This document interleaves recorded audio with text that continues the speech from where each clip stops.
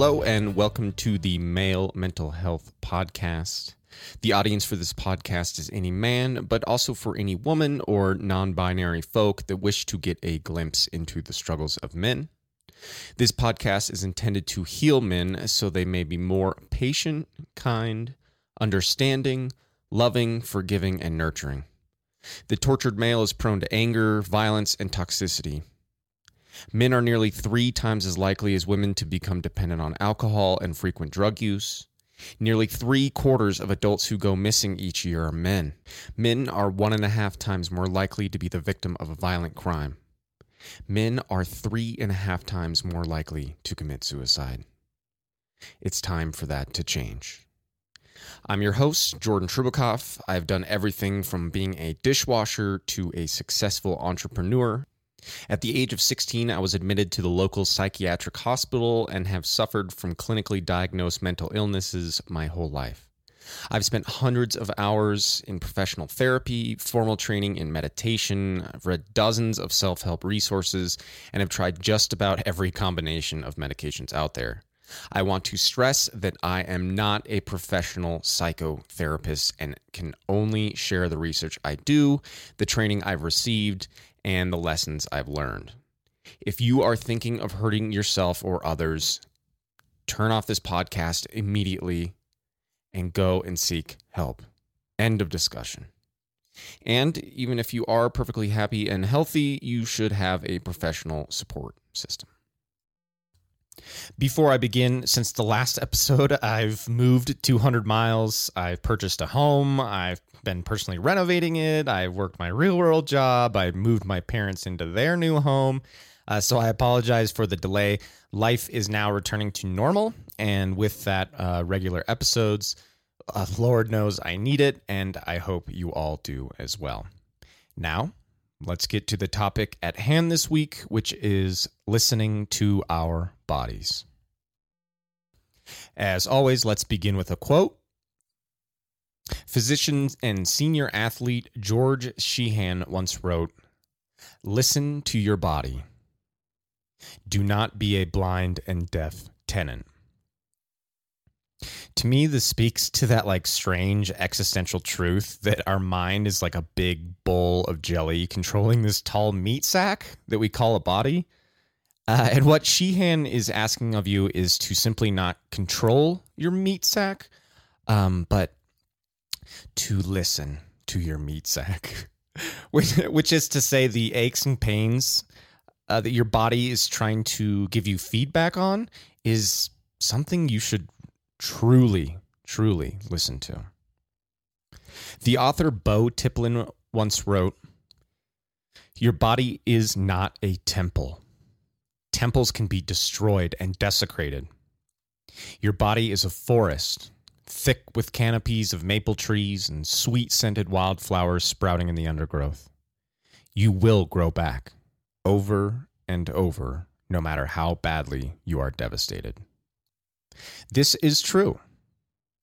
But let's look at it through a lens of how devastated you let your forest become. For millennia, natural wildfires would clear brush, but now, due to drought, it's so wildly overgrown and dry that this natural wildfire becomes a supernatural hellscape, much like we've seen in the American Southwest, where I'm located. So this is to say, if you don't listen to your body, your forest, if you don't clear the brush, you're not just going to have a mild fire season. You're going to have a catastrophe. Let me give you some anecdotal information. Many of you know, but if you are a new listener, I was an entrepreneur for many years and multiple businesses, blah, blah, blah.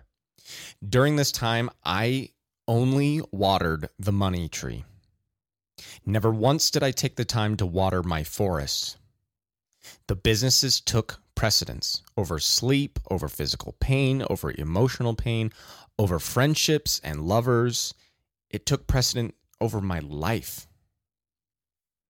As I continued to wear blinders to everything but my businesses, I, numb to the touch, lost sight over the health of my back. One day I was installing cabinets in an upscale wine bar, and that very night I couldn't move without screaming. From that day forward, and for about a year and a half after that, I had 8 spinal injections. I took narcotics every 4 hours, every day. I could only walk with a cane. And my poor partner at the time had to do absolutely everything for me, like groceries and getting the mail. And God, that poor woman. And why? All in the pursuit of something that didn't edify me on a personal, intellectual, or spiritual level. I let it take over my life. So why don't we listen to our bodies? Suck it up. Man up. Don't be a pussy. I know I use these shitty combinations of words almost every episode, but I can almost guarantee whether you are a man, woman, or non-binary listening right now, you've heard those words. These words were said to emasculate you, to make you feel shame, to make you feel weak and inferior. And the funny thing as a culture is we think these words like empower each other. We don't see the obvious toxicity and vitriol in the words. I, like many of you, have been at work, aching, exhausted, possibly on the verge of tears. You walk into the bathroom, you look yourself in the mirror, and you say, "Don't be such a pussy." And you splash water on your face, you cover up, try and make sure that no one notices, and you walk out back to your job. The fucked up part is we could have just as easily said, "Dude, you've got this. Look at you, man. You should be so proud of yourself. You're a badass." This self-reassurance can be healthy to an extent.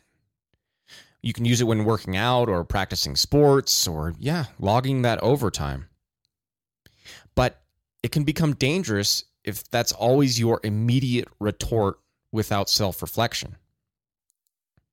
When we say these things to ourselves, be it the toxic version or the self-reassuring version, we are demanding that we turn our awareness off. We push the pain down. We demand to be numb.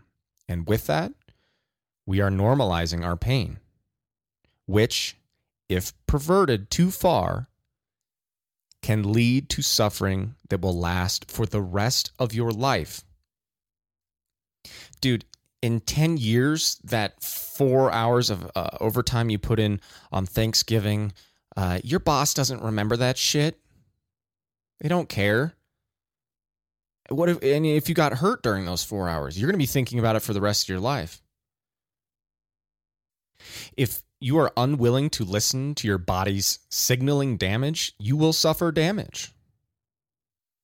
To summarize, to be masculine, we are taught to endure pain up to the point and well over it that our bodies start to break down. Every man in my family over the age of 50 was a builder or a contractor, a military man, etc. And now their knees don't work. Their backs are fucked. Their lungs are destroyed. They can't enjoy retirement. I understand life 70 years ago was very different. Now the world has changed. I am extremely thankful for the sacrifices our fathers and grandfathers made. They did all of it to improve our lives. And how vastly improved are our lives that we can now talk about our pain.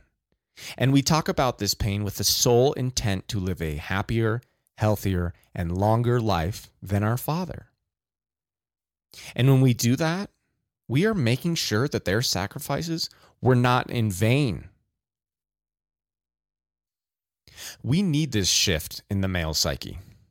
If not for our own bodies, for the others we love. What demographic has the highest risk of committing suicide? Men greater than 60 years of age. Why? Because they lived in a world where their body and mental health was expendable. Take care of yourself. So, how do we listen to our bodies? Boom, presence, of course. Awareness, being aware, being honest, being kind, being present. Listen, one of these days when you don't listen to your body and you push through the pain, something's going to click and you're going to be put on the injury list. As a teenager, my father was once lecturing me about something. I don't know, you speeding in your car, whatever. He clearly could tell that I wasn't interested. Whatever, Dad. So he slammed the brakes on the lecture and very sternly said, "Jordan, are you listening?" And, of course, I'm just like, yeah, whatever. Yeah, I'm listening. And his retort was like burned into my head. And he said, "I know you can hear me, dude, but are you listening? I know you can hear me, but are you present? Are you listening? Are you aware right now?" So when you feel pain, don't just hear it, listen to it. Investigate it, inspect it, and evaluate it like a mechanic would. Treat the pain like an objective and logical problem, because it is. It's the same exact reason the Forest Service does prescribed burns. There is a problem. If we don't address it, this will happen. Okay, so how do we treat it? Okay, let's treat it. Does your knee hurt? Maybe you should slow down and jog for the rest of that run. Sit down. Hell, call it a day.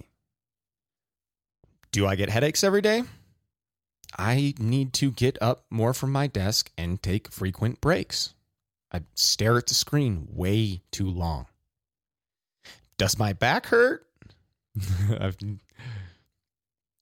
I should ask my coworker to help when lifting things instead of being an impatient asshole who's too full of his own pride.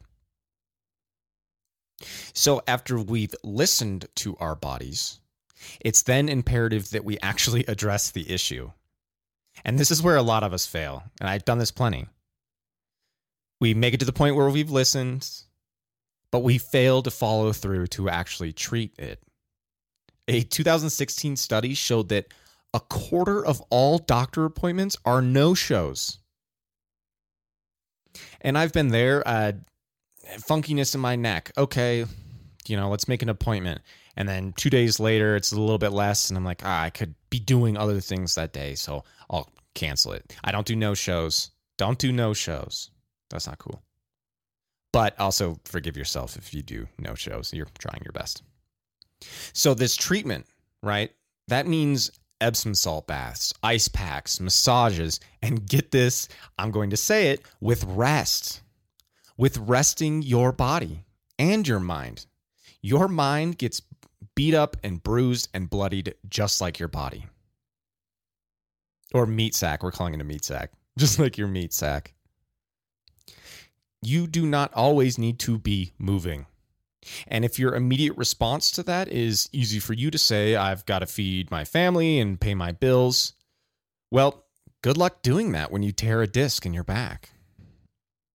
You could have taken that 1 or 2 days off of work to rest and take care of your body. But instead, because of your pride, you would rather burn down the whole forest. It's pretty simple. Look at professional sports, right? The vast majority of it is built around mitigating injuries, letting players rest, letting them heal. The alternative is your star player gets hurt and you lose. And listen to this. Dude, you are the star player in your life. It is a good thing to put yourself on the bench for a couple minutes before the last quarter so you can perform. I want to be very clear. I'm not talking about quitting. If anything, I am preaching the exact opposite of that. If you don't rest, you may have to quit, and for good, because you fucked your body up. A Twitter post that's been around since 2012 states, muscles are torn in the gym, they're fed in the kitchen, and they're built in bed. Which is to say, without rest, the progress you made in your hard work doesn't mean shit. God himself took a day to rest, man. You think you're cooler than God? The dude invented seahorses and black holes and stuff. You think you're cooler than a seahorse? You're not. No. I mean, he might be a cool dude. Seahorses are pretty rad, though. All right. Get out of here. I want to thank all of you. Please follow, like, and share this with others. Please engage and follow me on Instagram at malementalhealth_podcast. Spread any of the words I've quoted or rambled on about with anyone that needs to hear it. All I can continue to do is put out good content. But I need your help to spread the word. This is on us. Let's be the best soul, body, and mind we can be. Being a man comes second. Thank you.